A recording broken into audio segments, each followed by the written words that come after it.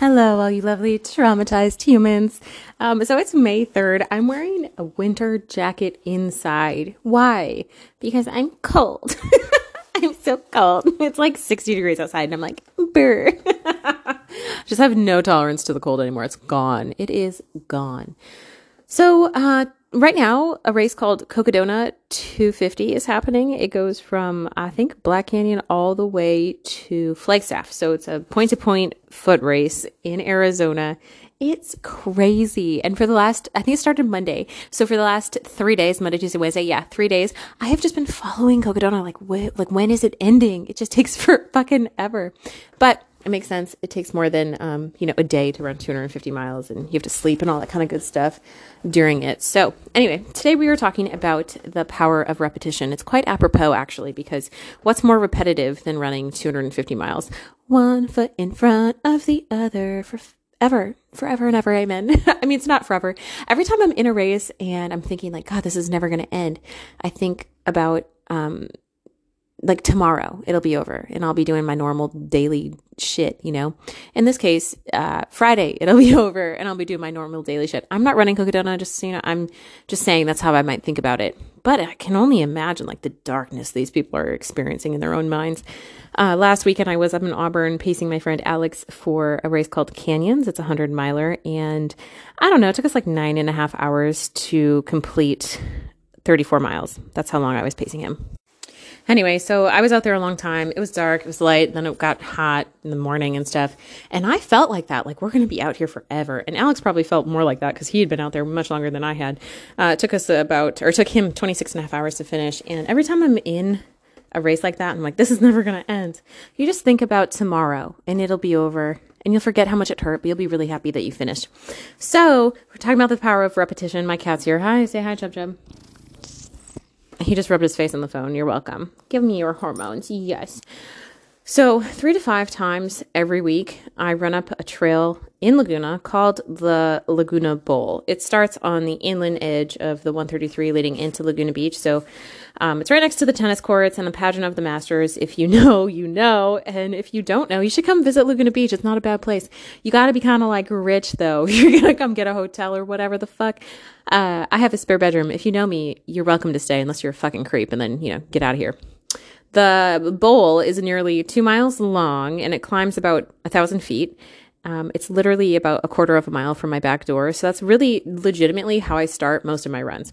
Once I get to the top, there are a dozen different routes I could take. If I wanted to, I could run a 50K from my back door and not repeat myself. Like that's how many trails are out my back door.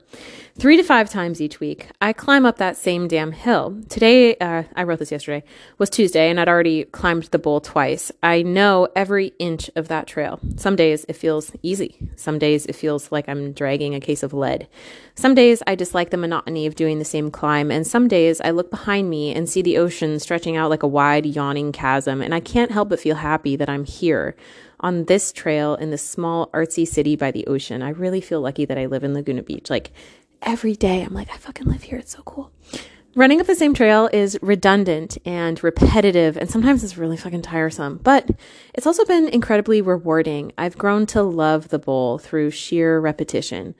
Running itself is an act of repetition, broken up by new scenery or new people or new things to think about, new things to listen to.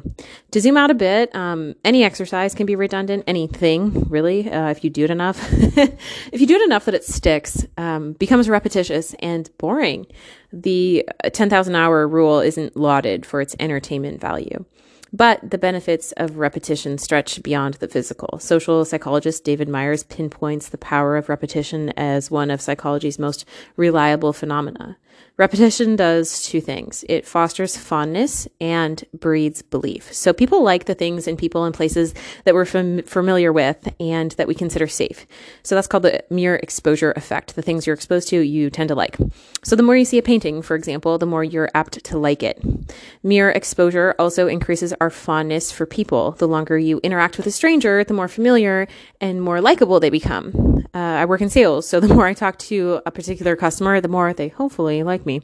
We prefer our own images that we see in a mirror more than our image in photos because we're used to how we look in the mirror. We're not used to how we look in photos. Advertisers capitalize on the power of repetition as well, knowing that the more a consumer sees their product advertised, the more they will sort of like come to prefer it without really realizing it. Familiarity can increase fondness without us really realizing that we're becoming familiar. So like all those product placements in movies and music videos that you see and you don't really notice, like the Tide commercial or whatever, or the Tide in the grocery store in the movie or whatever, it has like an effect that you probably aren't aware of. The more I run up the bowl, the more fond I grow of it. Honestly, like when I first moved here, I was like, this is hard and I hate it. But I like it not because it's special, but because I know it very well. Repetition not only increases my physical strength and my mental strength, but it increases how much we like doing the thing that we're repeating as well. Repetition also breeds belief, which is interesting and which might be a good thing if you're trying to memorize lines in a play, but which might be a bad thing if you're, say, Adolf Hitler trying to convince an entire nation that mass genocide is like the only path forward. Repetition can make good things stick, like a mantra. Like my mantra when I'm in the pain cave in a race is just, you are strong, you are capable, nothing can bring you down. And if I say that enough times, like I really do start to believe it.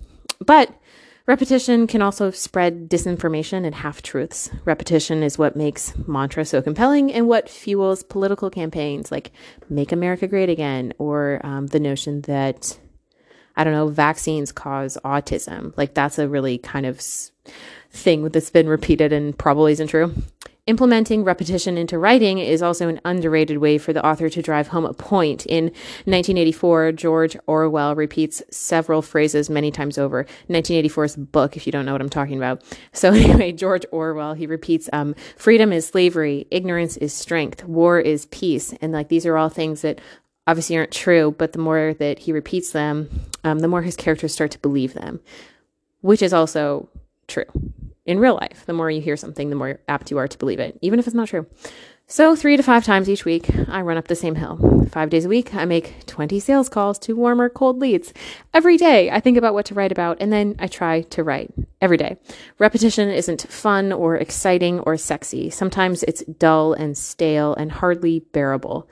Sometimes the last thing I want to do is the same few things that I always fucking do. However, repetition is the secret sauce that many successful people utilize on their pathway to being the best.